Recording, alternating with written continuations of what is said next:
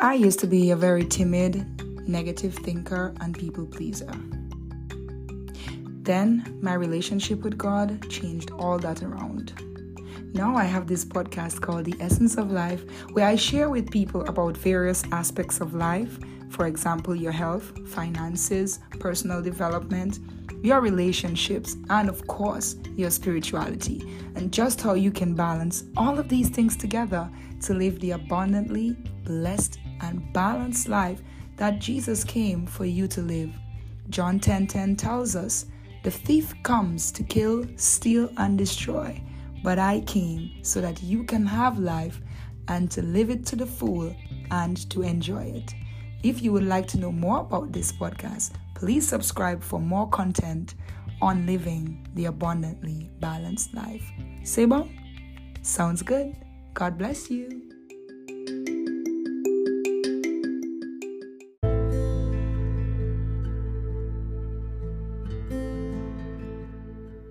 Are you having trouble to start or maintain a relationship with God?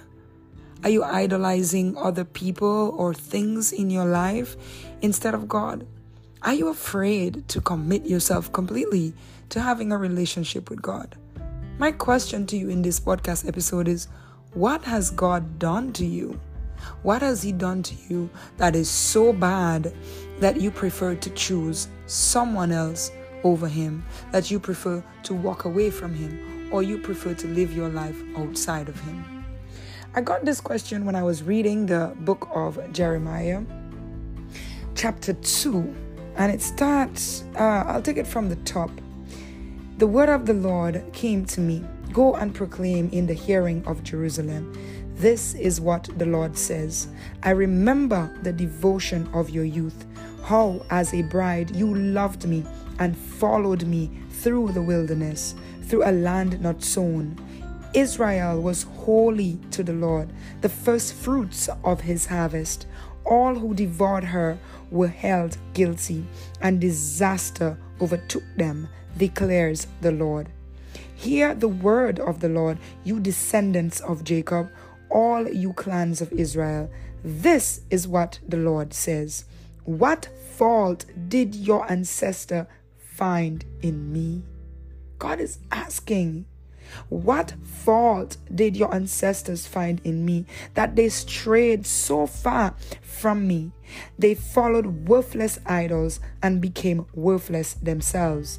They did not ask, "Where is the Lord who brought us up out of Egypt and led us through the barren wilderness, through a land of deserts and ravines, a land of drought and utter darkness, a land where no one travels and no one lives?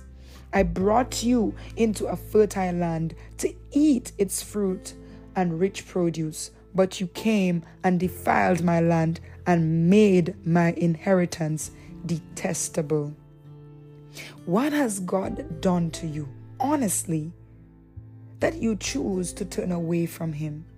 I go down to verse 11 and it says, "Has a nation ever changed its gods? Yet they are not gods at all, but my people have exchanged their glorious God for worthless idols." And this is an extremely good question to ask, because there are religious belief systems that has never changed their gods, and they are not even real gods. But yet we who profess to be followers and believers in the God of Jesus Christ, the Trinity with the Holy Spirit, Father and Son, we are the ones who continue to walk away. We are the ones who continue to be divided. We are the ones who continue to pull down each other. We are the ones who seek after other gods. What has God done to you? God wants to know, what faults have you found in Him? And it continues in verse 19. "Your wickedness will punish you. Your backsliding will rebuke you. Consider then and realize how evil and bitter it is for you when you forsake the Lord your God and have no awe of me, declares the Lord, the God Almighty." When I read this question, I don't necessarily want to say it bore me in my soul, but a part of me felt it. And I know that I am not God, but as an empathetic person, it's like a part of me felt that question. We serve a God that is faithful. We serve a God that we can boast, that will always be there. We serve a God that we can boast of, that we could run to, because his name is a strong tower and the righteous run to it and are saved. We serve a God that consistently shows up from the Ancient of Days to 2023 and beyond.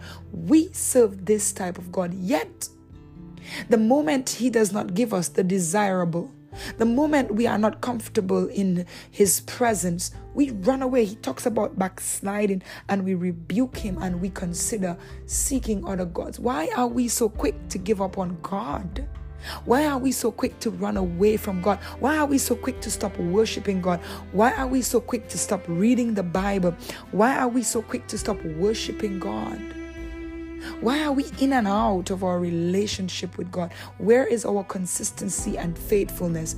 That if we make up our mind that it is God, then it is God all the way. Why are we in God, but we continue to have a wandering eye where we look at the world and the other doctrines and the other religious belief systems, and we try to compare to see if we want to be enticed by what they have to offer? Why can't we fix our eyes on the God that we have chosen, the God of Jesus Christ, the God that has proven himself to us time and time again? Why do we persist in seeking other things? How can we know and see and taste and see that the Lord is good, but then we return back into the world and act like nothing has happened? Why is it that we can pray and beg and ask God and go down on our knees and fast and pray when we are in a difficult situation, and we beseech God and we cry out unto God and we ask God to deliver us, and the moment we are delivered, in fact, we make promises unto God. If you would deliver me, if you would set me free from this, I would do this, I would do that. I heard people during COVID, and I will always go back to that time, who continue to say, I can't wait for the church to be open so I could be there. Why do we pray and ask God for a job, a family, a husband, a car, but the moment we receive the materialistic blessing, it becomes our God, and we idolize it, and we forget that the God that gave it to us gives and takes away? How can we become so angry and consumed by the disappointment that we think that we're getting in God, instead of looking at it as a blessing in disguise, understanding that our vision only sees what is before us, while our God sees millions of years ahead of us? Why? What is the fault that we find in God? Where has God gone wrong in our lives? And I know that some people have been hurt by the pressures of life. You have been hurt by the church. You have been hurt by the death of a loved one. You have been hurt because you were raped. You have been hurt because you endured a specific circumstance, and you questioned God and you said, where were you? Where were you when I was in the midst of that turmoil? Where were you? He was right there. He was right there, holding your hands, taking you through. And what I love about God, in my understanding, in going through and reading the Old Testament, is that God will judge us and take us through circumstances, but he doesn't do it to leave us there. He doesn't do it to crush us. As Tasha said in her song, he gracefully breaks us. And at the end of that, when he has shredded every part of us that is weak, when he has brought every part of us under the subjection of his voice, then he restores 1,000,000 times more than what he took away. Job is a perfect example. Israel is a perfect example of the many times they disobeyed God, but the work and the promises of God had to be continued. And because they did, God continued to extend his hand of grace over these people. When we feel that we have been hurt by God, it is right, only right, for us to ask ourselves, what did I do or not do? What did I fail to do? Is this a consequence? Is it not a consequence? And if it's not a consequence, then why can I not trust God, the creator of the universe, the one with all power, to be beyond my imagination? Why can't I trust him as the supernatural being, as the Lord and ruler of my life that I profess? To know that he has done something great, and even in the midst of my pain, he is doing something beautiful. Why can't we be like the 3 Hebrew boys that when they were sent into the fiery furnace because they were worshiping their God, they professed and they said something so powerful. They said, even if He does not save us, we will not worship any other God. How many of us believers today could safely say that even if God does not give us the desires of our hearts, that even if God does not show up in the moment that we expect Him to, that even if God doesn't give us everything we want, that we will not worship another God, that we will stay faithful as He is faithful? How many times have you rejected God? How many times did you disobey Him? How many times did you walk away from Him? How many times? Yet He remained faithful. Yet He remained reliable. Yet He remained dependent. Yet He remained the arms that you can run back to at any given point in your life.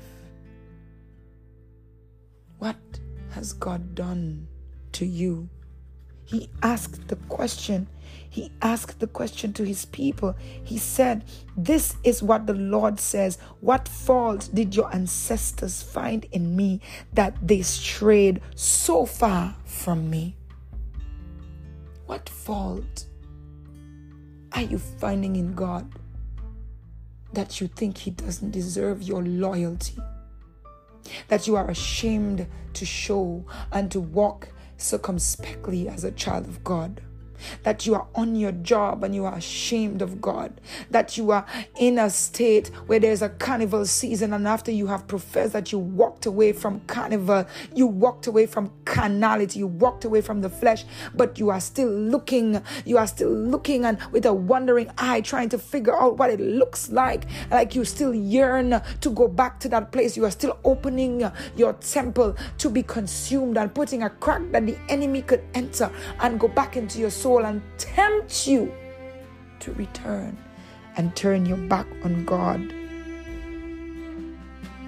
How can we say that we love God and that He is our God and that He is our Father and still have taste and a desire and a wandering eye for the things of the world, for other gods, serving Baal, serving idols, creating idols with our gold or silvers, with our materialistic riches? What has God done to us? What has He done to you that is unforgivable? Yet we seek the forgiveness of God.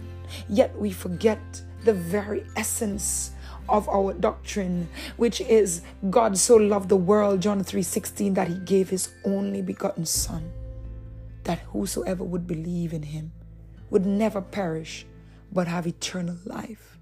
The principles of God brings us so much life. The deeper I go in understanding the principles of God, the more I want to obey them. All He asks is that we believe in Him first, that we receive His word, His word in the Bible. We receive it, then we believe it, and then we begin to walk in obedience unto it. If you say it is God, why is it that you can only give Him a few months? Why is it that you can only give Him a few years? Oh my goodness, why is it that God, there's a limit on the level of time that you can give unto God with your life? What is it in the world that is so much more enticing and satisfying that you're willing to risk your relationship with God to go after? I can't find the scripture right now, but God looks at His people and He regards, yes, in Jeremiah 3 verse 6 it says, God regards unfaithful Israel. He calls the worshiping of other gods adultery. When we go after other gods and we idolize other things and people outside of God, it's like committing adultery. A husband or a wife committing adultery, going outside. We complain about infidelity. We complain about unfaithfulness, yet we ourselves are unfaithful unto the very one who created us and breathed life into us. What has God done to you to deserve the disrespect, the dishonor that you show unto Him, that you exhibit unto Him? Some people have lost so much regard for God that they disrespect even his very servants. They disrespect even his very people. If you knew who God really was, the people who represent him, if you knew of the story of the Israelites, the enemies feared them not because of them, but the enemies feared them because of the very God that they serve. The people served God because Daniel went into a lion's den and was not chewed up. The people served God because the 3 Hebrew boys went into a fiery furnace and were not burned. The people served God because after throwing Jonah overboard, the sea and the storm was over. The people served God because when David waged war upon the enemies, he was always victorious. The people knew of the power of God. Yet the world has grown so disrespectful unto God that they emulate the very sin that he calls sin. The very things that he calls sin, we continue to magnify it in the world that he creates. What has God done to you? If your relationship with God is fickle, to the point where you think you are still in a relationship, but you're still looking out, you still have a wandering eye, where God is not the only God that you see, ask yourself that question. What has God done to deserve this? What has he done? Think back on the many times that he showed up for you. What has God done to you? When you think about the power of God, when you think about the grace, and if you're too blind to see, ask him, Father, show me the grace. Give me eyes to see more of who you are, so I can know and not miss it. Jesus is coming soon for his people. He's coming back for a bride that is blameless, spotless, and clean. Where are the true believers? If we say we are of God, then it's either God or the other guy. There's no in between. The scripture says in Revelations that God vomits the lukewarm. The world is passionate about its own. It magnifies its own. It is time for the children of God, the true children of God, to rise up and truly say, not have a form of godliness, but be completely godly, aspiring to be holy, seeking after God so that we can know who he is, seeking after God and understanding that we can delight ourselves, reading his word daily, worshiping him daily, praying and talking and listening to him daily. Delighting ourselves in these things to the point where he gives us and grants us the desires of our heart. Stop treating the things of God like a chore. Stop treating the things of God like a task. Stop treating the things of God like a burden when he is the one who gives you the very breath that wakes you up every day. Where is the honor that God deserves? He is the Lord of God, and he must get the glory. He must get the praise. It's either God or nothing. What has God done to you? This is a question I would like to ask us as we step into the new month of August. So many people didn't make it to see August 2023, but here we are. Ask yourself that question. For the next few months, ask yourself that question. As you prepare and plan for the rest of the year, hoping that God will give you the grace to see it to the end and even more years to come. We can always call on God, but can God call on us? Can he count on us? What has God done to you that he doesn't deserve your very best? What has God done to you that he doesn't deserve to be number one in your life? What has God done to you that you think he cannot restore 100 times and over? Thank you so much for listening to the Essence of Life podcast. I want to give a special shout out to Turks and Caicos. Oh my goodness, within a space of a few days or a day or two, you jumped to the top 5 spot on the podcast. I don't know who you are, but I thank you so much for connecting with the Essence of Life podcast. I pray and hope that it continues to bless you. Send me a message wherever you're listening and let me know how the episodes are blessing you. I also want to give a special shout out to St. Kitts and Nevis. You too have climbed up the bar to be a part of the top 10 listeners across the world. Thank you so much for connecting with me. And of course, I love to hear from my Essence listeners. So please feel free to connect with me on any platform that I'm at. Spotify, Apple, Facebook, The Essence of Life, Natisha Ali Grant. Find me, connect with me. Let me know how this podcast is blessing you and how God is using it for His glory in your life. God bless you and see you next time. Seba, sounds good.